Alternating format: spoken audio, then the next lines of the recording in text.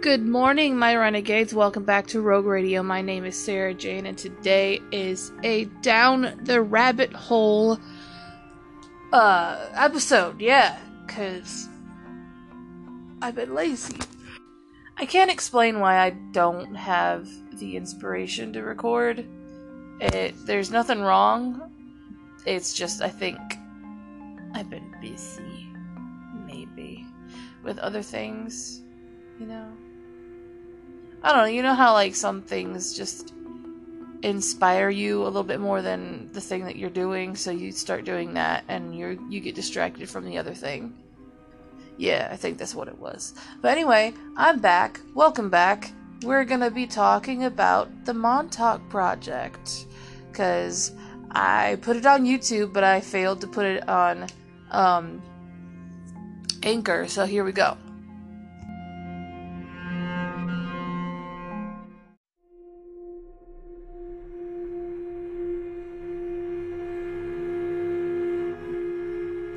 And somehow, during my sleep, I ended up losing my voice. I'm not sure how that happened, but if you have any comments, questions, or concerns, please contact me on the links down in the description below, which I know I have failed to freaking put on the ends of these things. I'm sorry.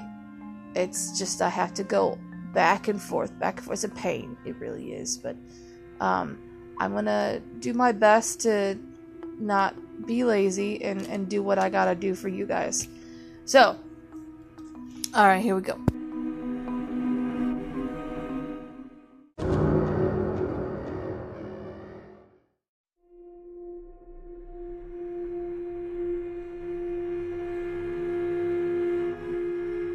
What is the Montauk Laboratory? It's allegedly constructed on the east end of Long Island during the Cold War. Project Montauk. Yes, Project Montauk was a secret military experiment to develop psychological warfare with abducted boys. And I don't exactly know why they just wanted to abduct boys, but Stranger Things, the Netflix show, is loosely kind of based on the Montauk Project. So there are kind of certain similarities. You'll probably, if you have watched this show, you'll probably pick up on some like similarities about, you know, the whole thing, you know, the conspiracy and the show. So this conspiracy includes time travel, teleportation, and mind control, which we will get into later. So the Montauk Project allegedly involved the abduction of orphans and runaways who were subjected to physical and psychological torture. There were already rumors about the American military and had been conducting experiments on psychological warfare on the eastern end of Long Island as far as the mid-'80s. Camp Hero and Montauk Air Force Station were still standing after World War II and were said to be the hubs of paranormal research. In the book The Montauk Project, Experiments in Time, Nichols, the author, starts by saying that he wrote the book because he started recalling memories of his time as a researcher for the project, and describes the interior of the facilities and its procedures, advanced technology, and numerous paranormal events he believes he has seen firsthand. After the book's publication, people started coming forward about being involved in the research conducted by the Montauk Project. The book also goes all in with mind control, telepathy, opening space-time portals to other dimensions, alien contact, abduction of children, and all under the authority of the U.S. military program financed by the Nazi gold during World War II. Montauk's story intersects with a long-standing and somewhat well-known conspiracy theory called the Philadelphia Experiment. Some believe that U.S. Navy's researchers researched into radar invisibility in 1943 and made the USS Eldridge vanish completely, but actually transported it to Norfolk, Virginia. The military was trying to bypass Nazi radar in 1943 during World War II using electromagnetic fields. The various versions of the story say that the military was so successful with the developing of the technique that it rendered USS Eldridge, stationed at a naval shipyard in Philadelphia, invisible to radar and to the naked eye. Then also transported through a hole in space and time to Norfolk, Virginia, 200 miles away. When the Eldridge reappeared at the Philadelphia shipyard again within minutes, it's been said that some crewmen were fused to the bulkheads and turned inside out. Those who weren't were driven insane by the disorientation while the ship was in hyperspace. Nearly all of the details could be debunked by violations of the law of physics and chronological inconsistencies. No two stories were ever the same and gave birth to the Montauk Project story. When a movie about the incident came to light in 1988, a man named Al Bielak said he experienced an overwhelming amount of deja vu. Using New Age therapies and practices, he said that he was able to unlock countless repressed memories about his existence and involvement in the Philadelphia Project and also the Montauk Project. He told his story to the Mutual UFO Network conference in 1990 and says that him and his brother served on the ship in their 20s and Nikola Tesla engineered the experiment. That's interesting. It caused the ship to break out of space and time, and that it opened a wormhole to the future, which dropped the two brothers in the middle of the mountains. In the middle of the Montauk Camp Hero in August 12, 1983. There was a sub-project called Sub-Project 8 that was being set up as a means to continue the present work in general field of LSD until the 11th of September 1954.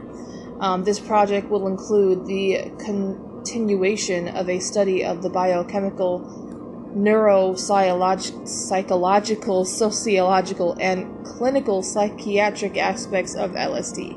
Dear God!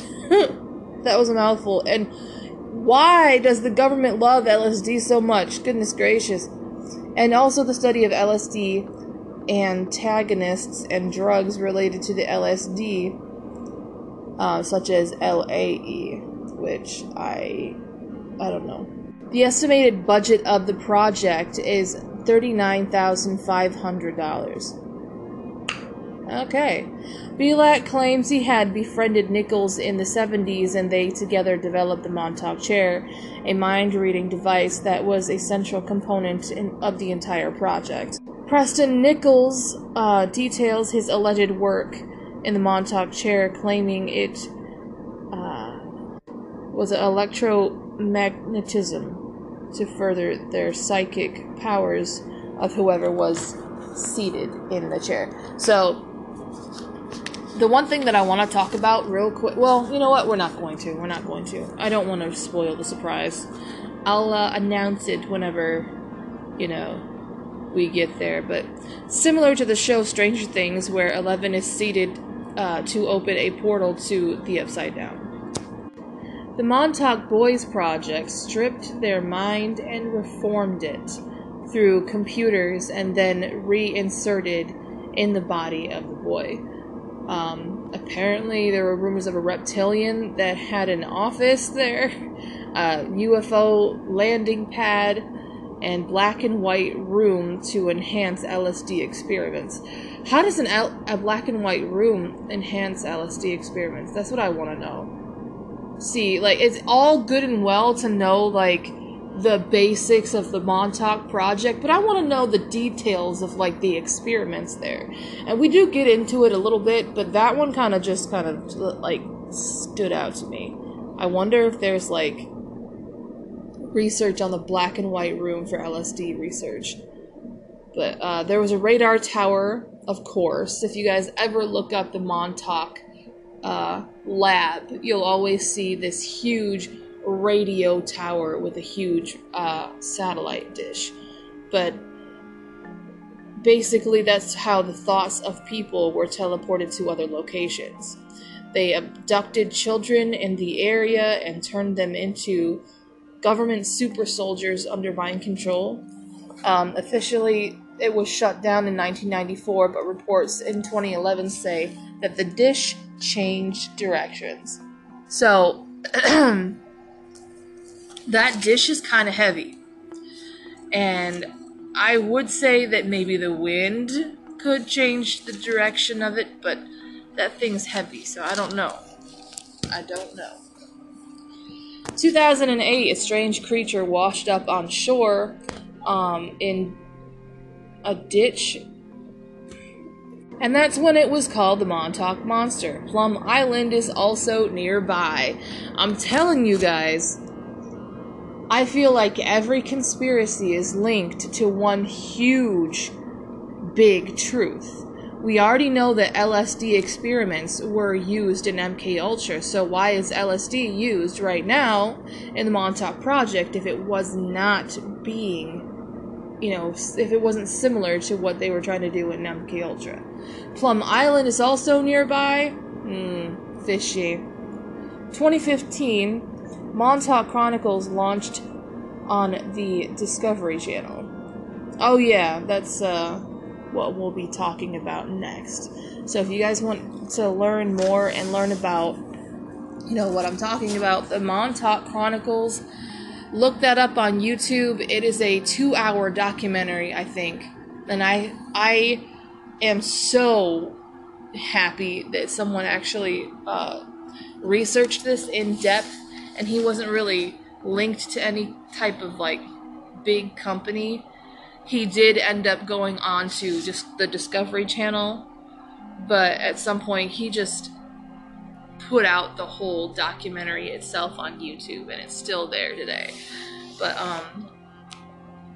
yeah. So we're gonna start right here now. So governments of the world have experimented on people upon false pretenses. Kids may have been murdered for the sake of experiments. So we're going to start with a witness, because the witness that starts talking in the documentary has some really interesting things to say. So this witness says that when they ended up going on a school trip to the Montauk lab, or Camp Hero, a few of them would be separated from the other kids to show, and there were supervisors that would show the kids different locations, and the other kids weren't allowed to see those. And I guess this witness also was asked to go inside a room downstairs where a hatch was opened, and he's like, "Aren't you going in?" And of course he refused. They were taking a trip to the Montauk Lighthouse, where Camp Hero was a quarter-mile away. The testimonials of events allegedly took place between 1971 to August 12, 1983. So 120 miles east of New York City is Montauk. Special interest of military forces and vacationers. So if you guys have not actually watched the movie with Jim Carrey and what's her name? Kate Winslet. They also talk about Montauk. So, it is the what is the movie called? The Eternal Sunshine of the Spotless Mind. That one is incredible to watch, especially if you like mind and memory erasing, like, conspiracy theories. That one is interesting. Camp Hero was built in 1942, mainly used by the U.S. Air Force in World War II. There are a good number of entrances linking to the underground tunnels under the Montauk base. The research was inconclusive since the tunnels were either filled with water or sealed with cement. Remnants of the Air Force tech on every level of the Sage radio tower, though.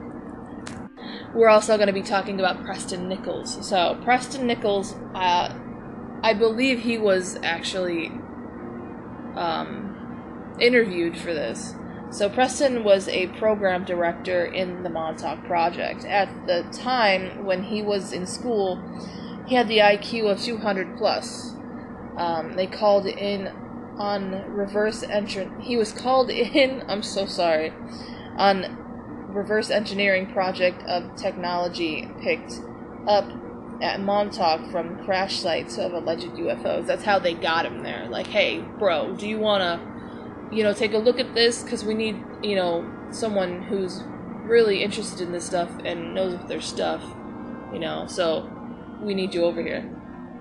But alleged Montauk boy Stuart Sublow, which is another victim, talks about his experience, and he claims that he had been abducted and abused by the proprietors of Montauk Project when he was a child.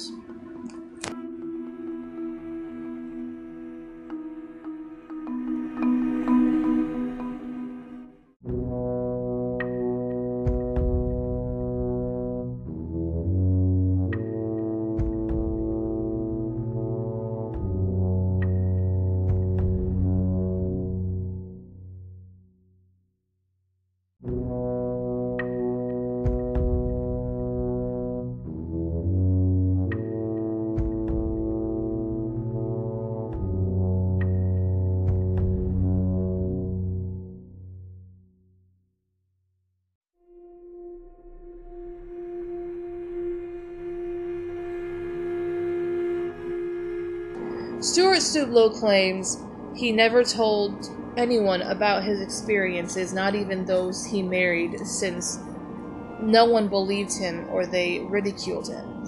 His family moved to Long Island in 1970 in the summer, and one afternoon his father said, "Let's go to Montauk Point." He remembers passing the base, and back then they had an old fighter jet that had been placed in front of the gates and at what was under the base. Stuart also experienced deep waves of depression, and it was something that was reoccurring in his life, and many fears plagued him as a child, and he had the fear of the dark, going outside, and many, many other phobias. He would wake up screaming, and he couldn't sleep alone. Sometimes he would crawl in the bed of his parents and sleep. He would see aliens in his room, or he would be taken to places underground in the tunnel system. He tried committing suicide a few times. Eventually, he came to the conclusion that he was maybe here for a reason. Sci-fi consoled him, because he said that it was something closer to his reality than any other genre. So, he said if you were crazy, you wind up in an institution back then. There were no psychologists or psychiatrists.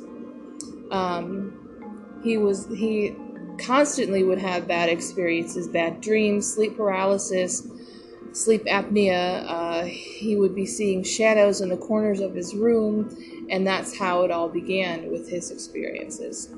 His metallic blinds would vibrate. There were tapping on the windows. He felt like he was being watched. He would be paralyzed. He would levitate during his sleep, and he couldn't scream, which is very common in sleep paralysis. And at one point he said that he floated right out the window.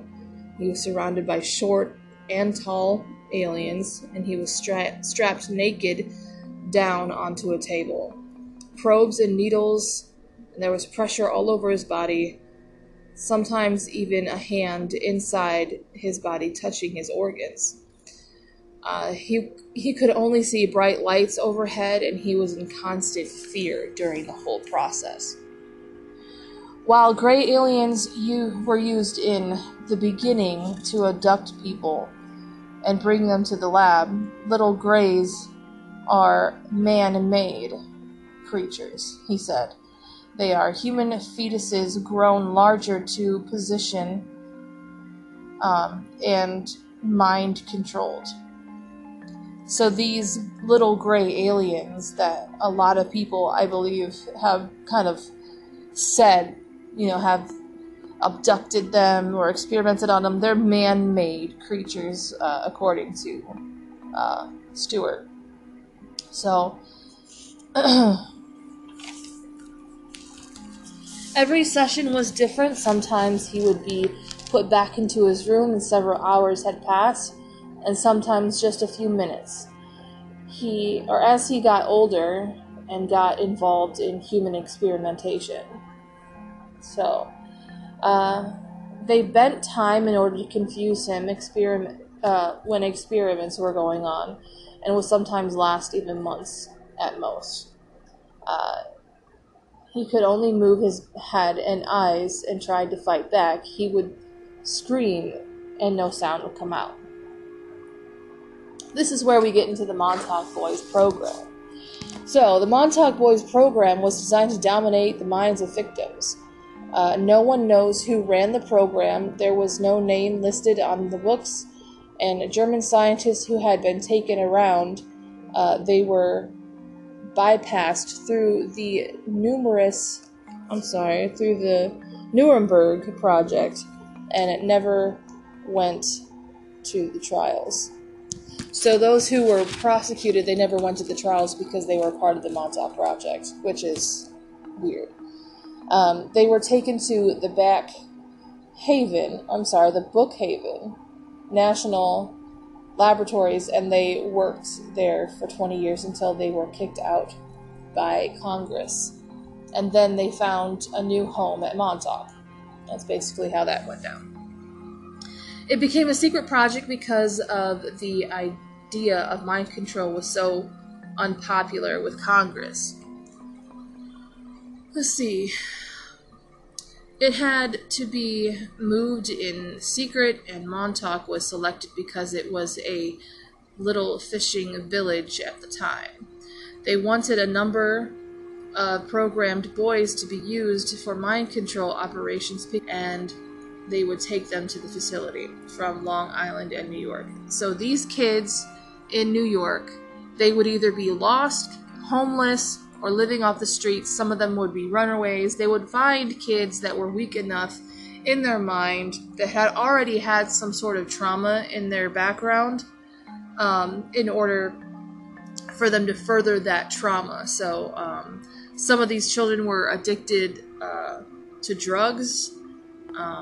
Some of them were children of drug addicts, and anyone who would be never missed, basically. These kids needed to not be missed in order for the project to go through successfully.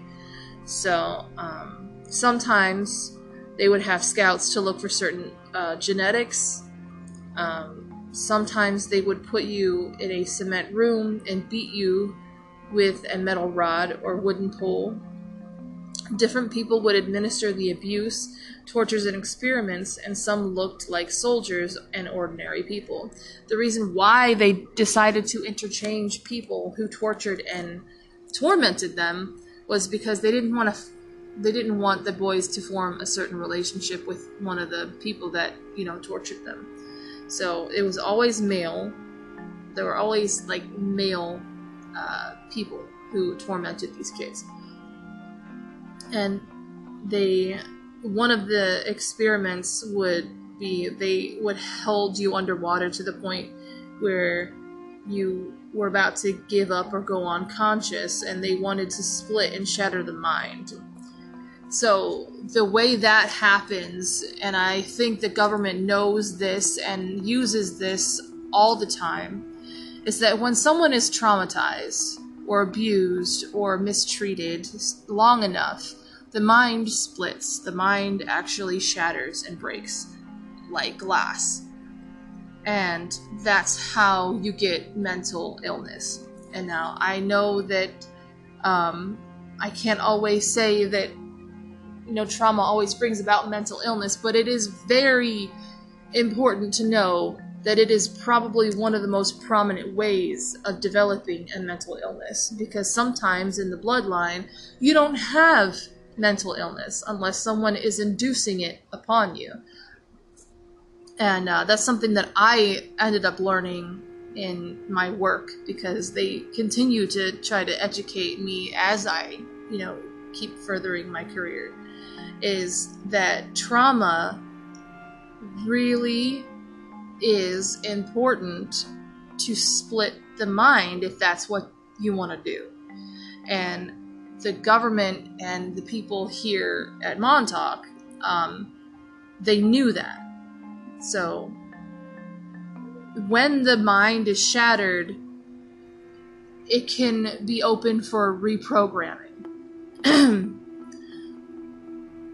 So they wanted to split and shatter the mind and then program each piece of the mind with something else.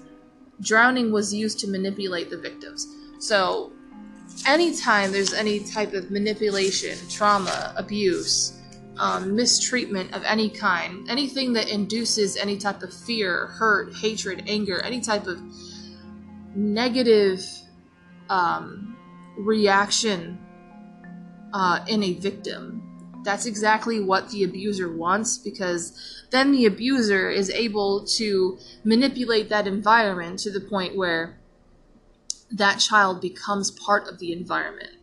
I know this is going to sound silly, but I think it was in Dead Man's Chest, right? When we hear part of the ship, part of the crew. It's because Davy Jones has basically manipulated them to the point where that environment was so awful that they ended up just becoming part of the environment that they, lived in for so long. And that's kind of what I mean, is that when they say part of the ship, part of the crew, it means that they're part of an abusive system, and they end up becoming that environment.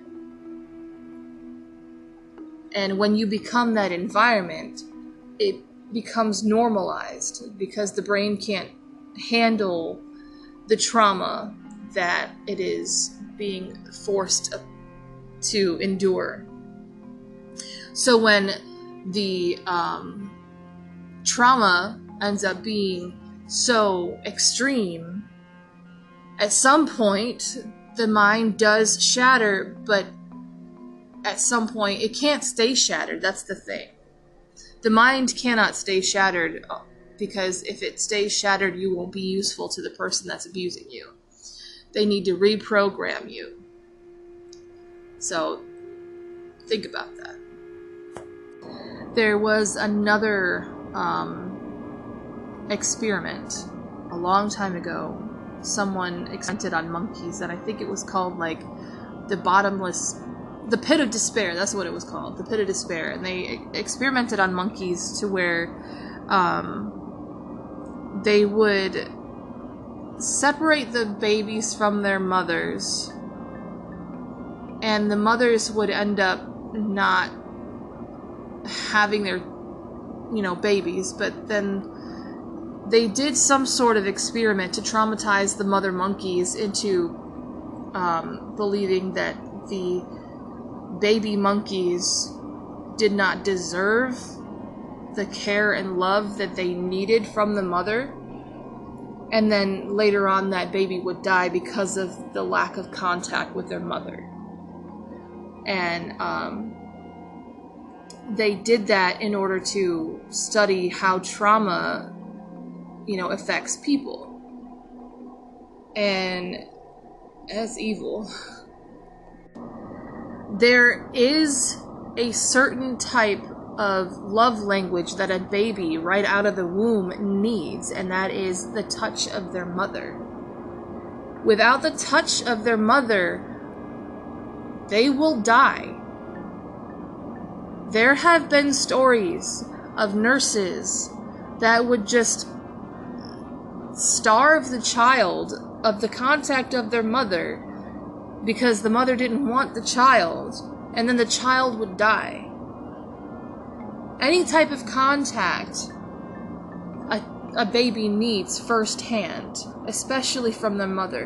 And so when a baby is starved of that touch or of that care, that child dies. That baby dies. There have been stories and there have been documents printed about those stories that a baby right outside of the womb, coming right out of the womb, needs the touch of their mother or the touch of human contact. Because if not, they die.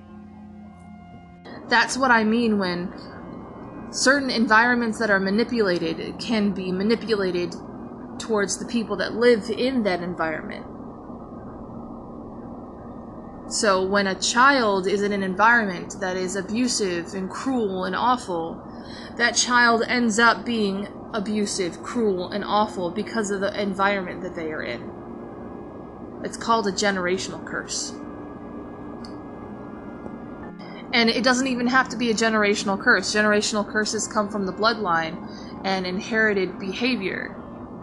But when someone breaks off from that bloodline and makes it even worse, it also curses the bloodline, because that learned behavior of abuse and hatred and anger also gets passed down to the child, and that's the only type of parenting that they've ever had, and boom, they become exactly like their parents. That is trauma-induced manipulation. Part of breaking the psyche of the person to install programming and to fracture the mind is to make you uncomfortable. When the body experiences one thing and then another without expecting it, the mind breaks. They would leave a few pieces to be their normal awake mind, while the rest were programmed almost unnoticeable. So what they did is, all of my listeners, I just want you to touch your forehead. That's your prefrontal lobe. That is your frontal lobe. That is everything stored in that part of your brain that makes you you. That is your personality. That is your habits. That is everything that makes you you.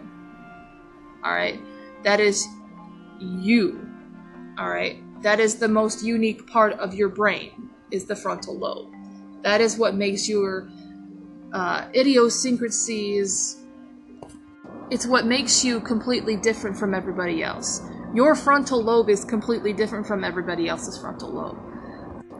In order for this type of manipulation and this type of experimentation to work, they have to make sure that a few pieces, the frontal lobe, because the frontal lobe does shatter. In order for an experiment like this to be successful, they have to make sure that the victim is able to be themselves and not notice anything. Like they said, they wanted to be almost unnoticeable, the programming. In order to do that, they needed to create a front shell or a front shield, which is your frontal lobe, which they do not touch. And if they do, they try to make sure that the programming is so unnoticeable to the point where what makes you you is still fine, but there's still like little twists and turns in it. So everything else is shattered and reformed into this brand new mind, but your frontal lobe is basically the shield that hides everything that's been programmed, if that makes sense. It's kind of like the Wizard of Oz. Like, don't pay any mind to the man behind the curtain. They're basically just forming a curtain with your frontal lobe. That way, that programming can hide behind who you are. Nichols' responsibility at Montauk was to put the mind back together with the programmed pieces inside and make it whole again. The programming was safe behind what was called the trauma block, and to remove the programming, you would have to remove that block. and that would entail the victim to receive their horrors. Yeah. So another thing, the trauma block is basically, if you guys have listened to the MK Ultra series that I did a long time ago, I said that Gottlieb and his cohorts, or his colleagues, wanted to be able to break the mind in order to induce torture to get information out of people, but they also did not want anyone to remember their torture. This is how the trauma block was formed. The trauma block makes you not remember what unfolded during your torture. And in order for the programming to be removed, that trauma block would have to be removed, and then everything ends up being flooded back in. So the whole deja vu with Al Bielak and Stuart Sublow, that trauma block was moved.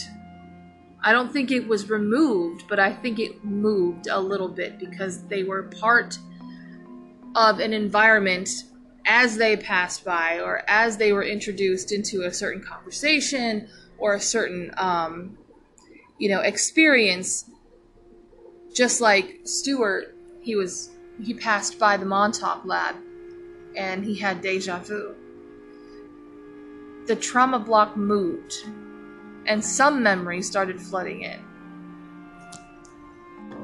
When you take a personality and you fragment into pieces, they take one of the pieces to create a sub-personality, which is different than the core personality.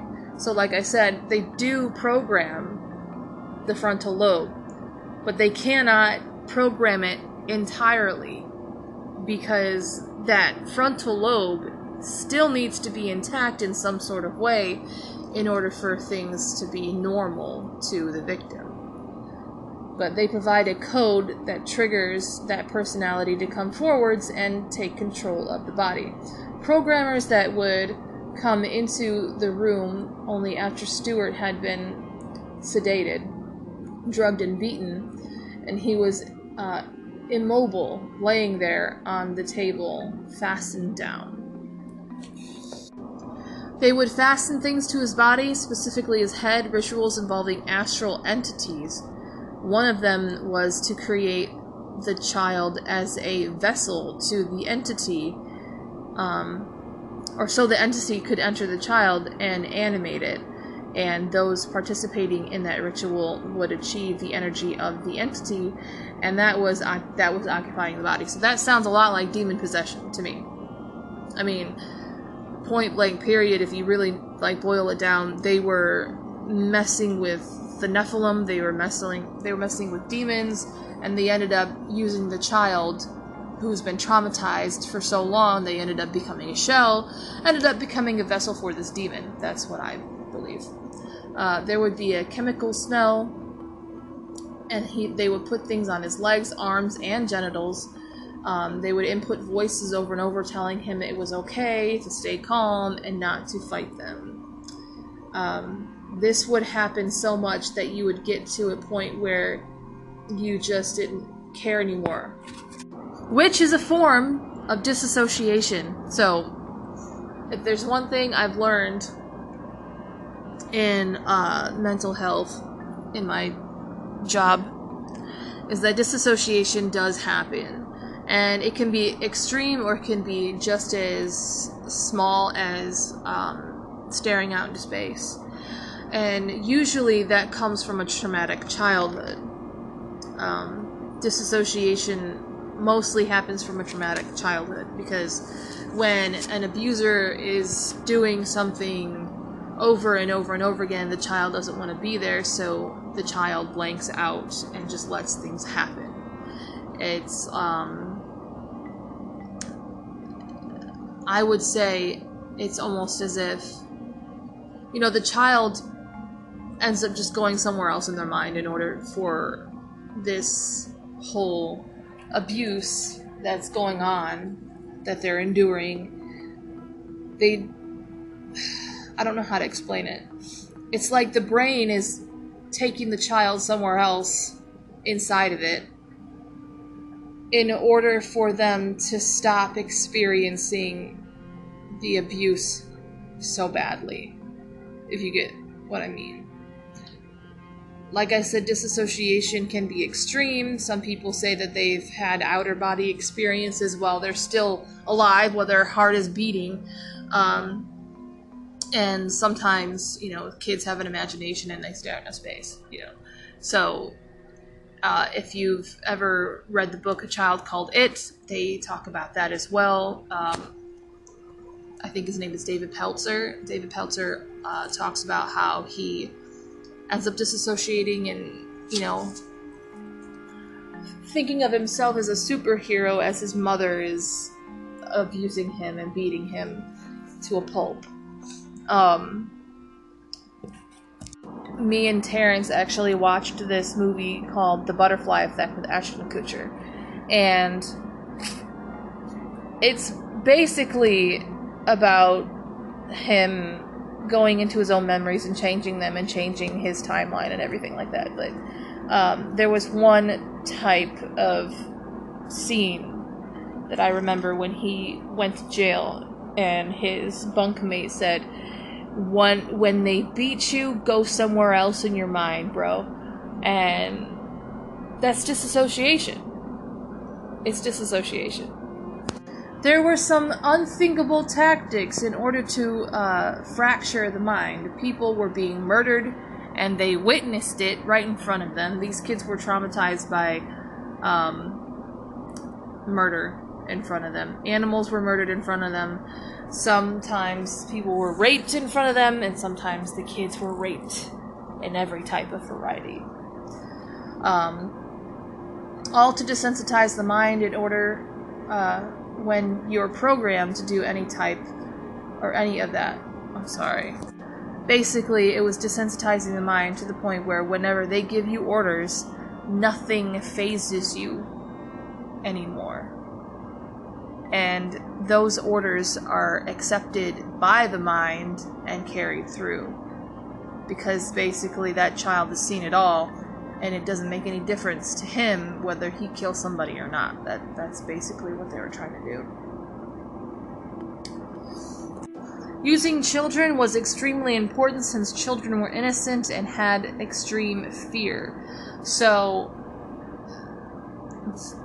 actually, I watched this documentary yesterday. It was called The Program of Fear, or The Program Called Fear, and it's on YouTube. And there was a child that was part of this experiment where they would put a rat in the child's lap, and the child didn't have any type of fear towards the rat. So, in order for the child to have fear of rats, they would associate the rat being put on his lap with a loud sound. So, like, they would shout, like, right in the baby's ear or something like that, while the child was holding the rat. And as time went by, that child would associate that loud sound that would startle him with the rats, so he would end up having a fear of rats. They developed that fear of rats to that child. That's how easily manipulatable, if that's even a word, how easily manipulated a child can be, because the child is basically a blank slate or a blank canvas. A child is only as, how do I say this? A child, though innocent, is able to have things influenced upon them that forms their personality and informs their life as they know it, as, in adulthood. So when a child ends up being traumatized by a rat, when in the beginning he wasn't, they put that personality in that child. because of the association of the loud sound that scared him. A child can be easily a product of the environment because of the influence of the people around that child. The child needs someone to trust, the child needs someone to love, someone to touch, to be familiar with in order to feel safe. So if you end up taking those things away, which is part of his innocence, they end up becoming monsters. They end up becoming part of the traumatic environment, which this baby ended up being a product of fear and a phobia, which he did not have in the beginning. The pineal gland excretes a chemical called adrenochrome. So I'm just gonna say it. All right, we're just gonna keep going.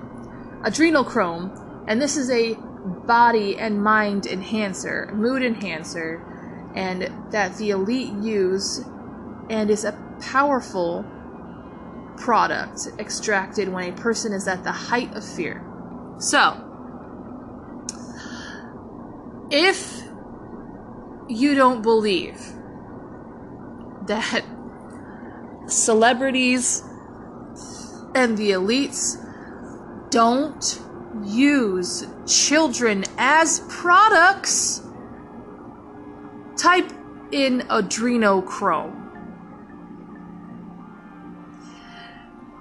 There have been so many videos of, there's women on TikTok that actually have gotten something from Germany and they sprayed it on their face and they look middle-aged, but when they spray it on their face, they look 20 years younger. That's not normal. That's spiritual.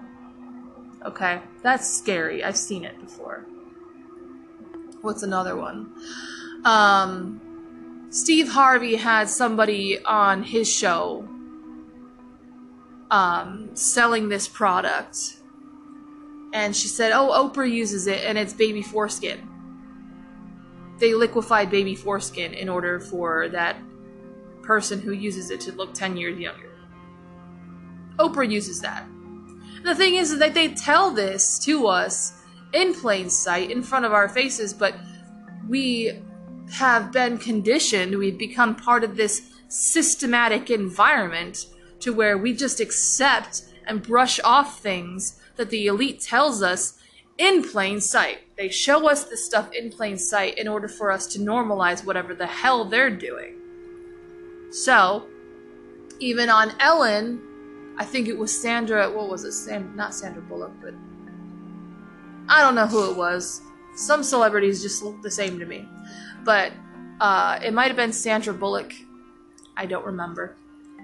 But she was on the Ellen show, and she was talking about this product that she uses, and she was very hesitant to say what was in the thing, like in the product, because she was basically saying like it's human tissue that is used to, rejuvenate the skin, and Ellen just ends up saying it's Vietnamese baby foreskin. That's exactly what it is. I'm just like, and the whole crowd just laughs because they think it's a joke. Because the thing is that the Illuminati, the elites, the celebrities out there that are a part of this, they are counting on the fact that you don't take it seriously. But I think we kind of do. Because children are dying because of this. Depending on the program, the mind pattern in genetics, they would use LSD that would create an open door for the programming to be downloaded easier. So when I hear open door, I think of a spiritual door. I believe that everything has a spirit tied to it. And this is something that I'm going to be talking about with my next episode of Down the Rabbit Hole. And I'm going to go in depth with that. Because I'm starting to see different conspiracy theories, different programs on Earth, different areas like the CIA, CERN, all these programs, all of these organizations, they all end up coming to one type of conclusion, one type of big truth. And I I'm going to be talking about the spiritual side of, why I believe that certain manipulation and everything like that is spiritual. But I do want to say that any type of negative action is tied to a certain spirit, a negative spirit, a familiar spirit, an evil spirit or demon. That's what I believe. Okay. So, the spirit of pedophilia actually exists. That's why there are certain things like familiar spirits that end up existing in a certain bloodline. That's how you get generational curses.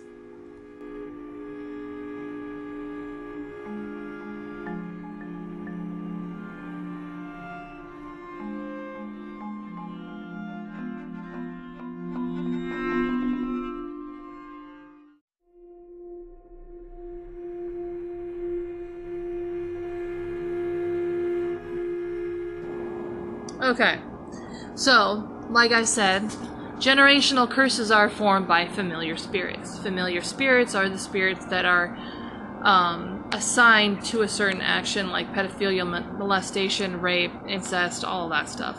Anything that an action a human being can make is basically what entices that evil spirit to keep that going. So, a bloodline can be pure at first, maybe, but a person's actions entices an evil spirit, if that makes any sense.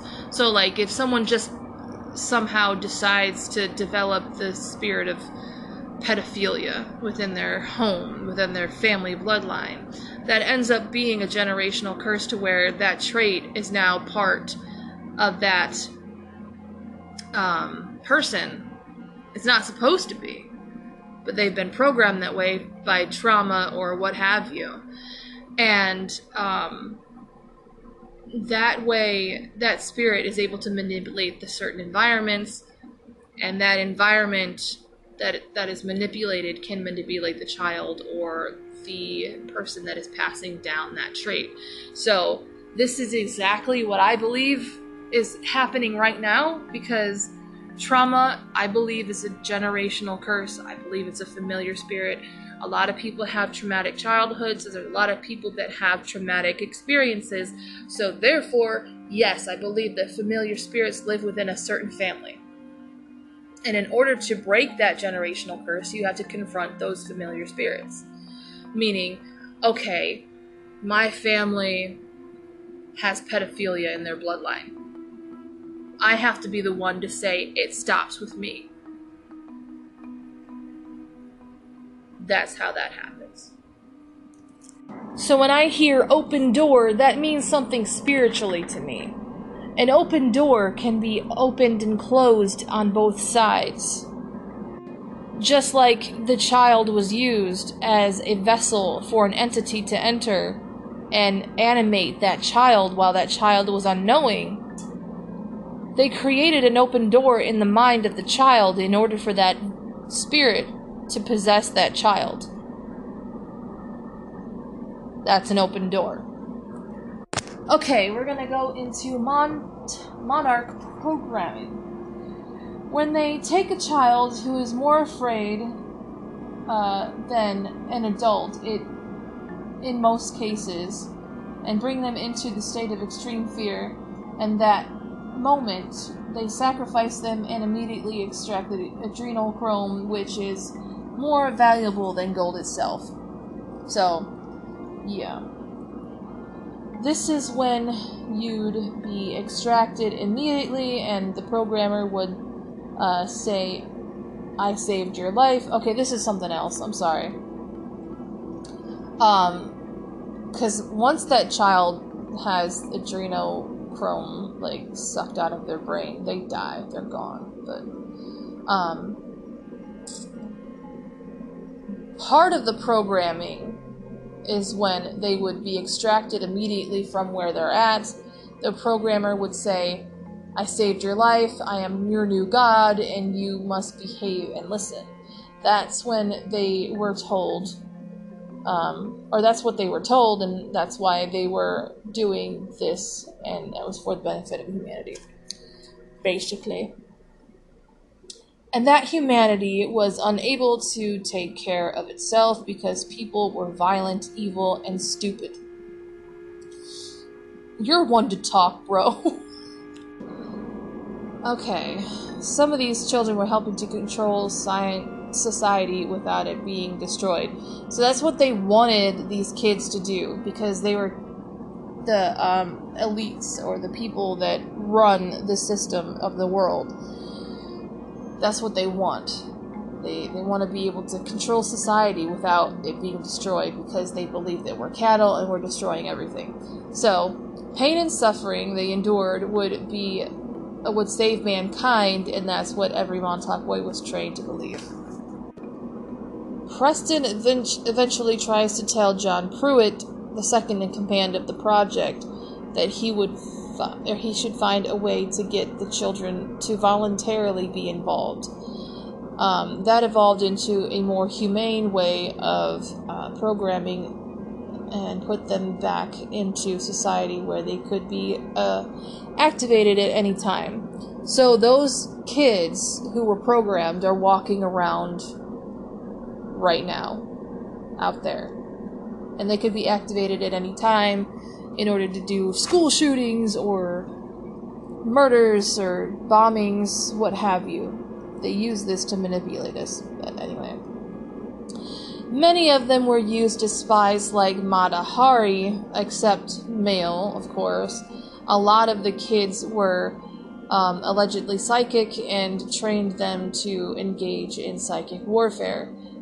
Rogue groups within the government and Naval Intelligence being one, and not the only one. This rogue group would, or had Montauk boys who were going into the darker side, I guess, and going into the black arts or witchcraft. So, like I said,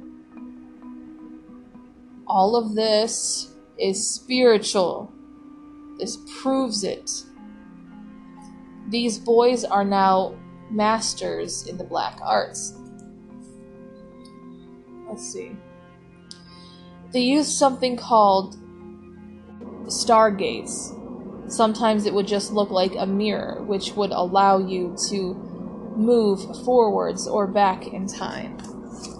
Some of the victims were allegedly lost in those time periods. Stewart was flat on his back and entered the mirror. The planet and human body... Well, the planet and human body has its own biorhythms, and Earth has a whole series of biorhythms peeking out to create strange electronic synchronization patterns, which was essential to the time and space travel. So, one thing that I have to talk about, because I don't know if it's actually true, but certain sound frequencies or certain hertz frequencies are able to open a portal.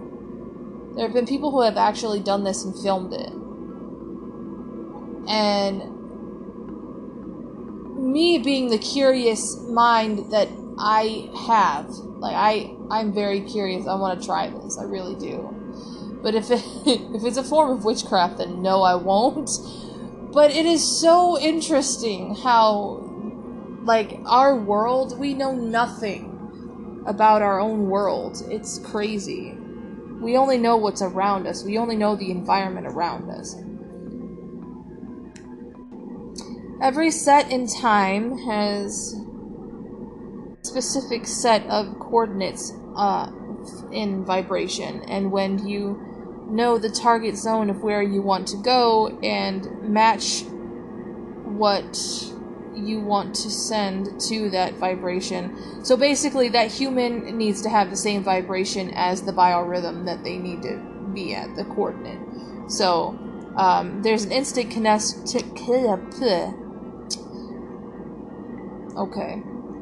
There's an instant connection when both parties, such as like the coordinates of where they want to go and that person, meet the same vibration. They're able to instantly connect and go wherever they want to go. psychics would be able to connect to that vibration. So they wanted psychic kids. Stewart, after his I am very angry that my mouth does not want to speak anymore. Stewart, after his brutal experimentations, was recruited for missions back in time to acquire extracted DNA samples with the purpose of cloning biblical historical figures. Yo.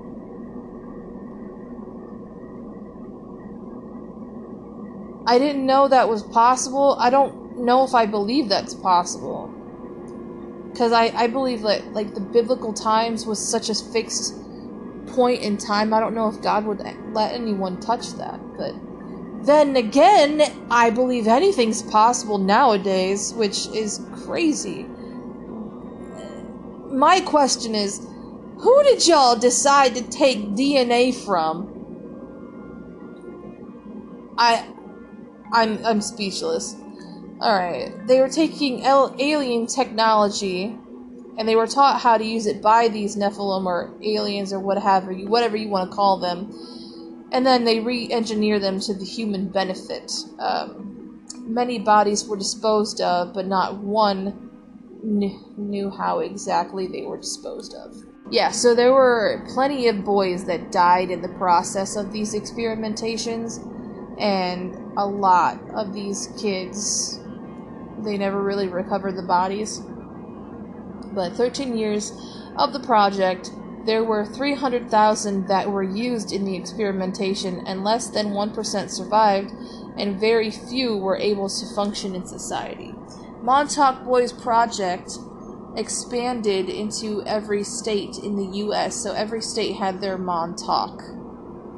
5 million people a year vanished from the earth without a trace. Many of these scientists were put against their will to do experiments on these kids. And that's when we get into the fall of the Montauk Project. Mr. Jack Pruitt told Nichols at gunpoint to cut off the transformer that basically powered the Sage radio tower. Nichols and several members of the program met at the Memory Motel to devise a plan that would end the project for good. The plan originally was to control the thoughts and actions of the masses.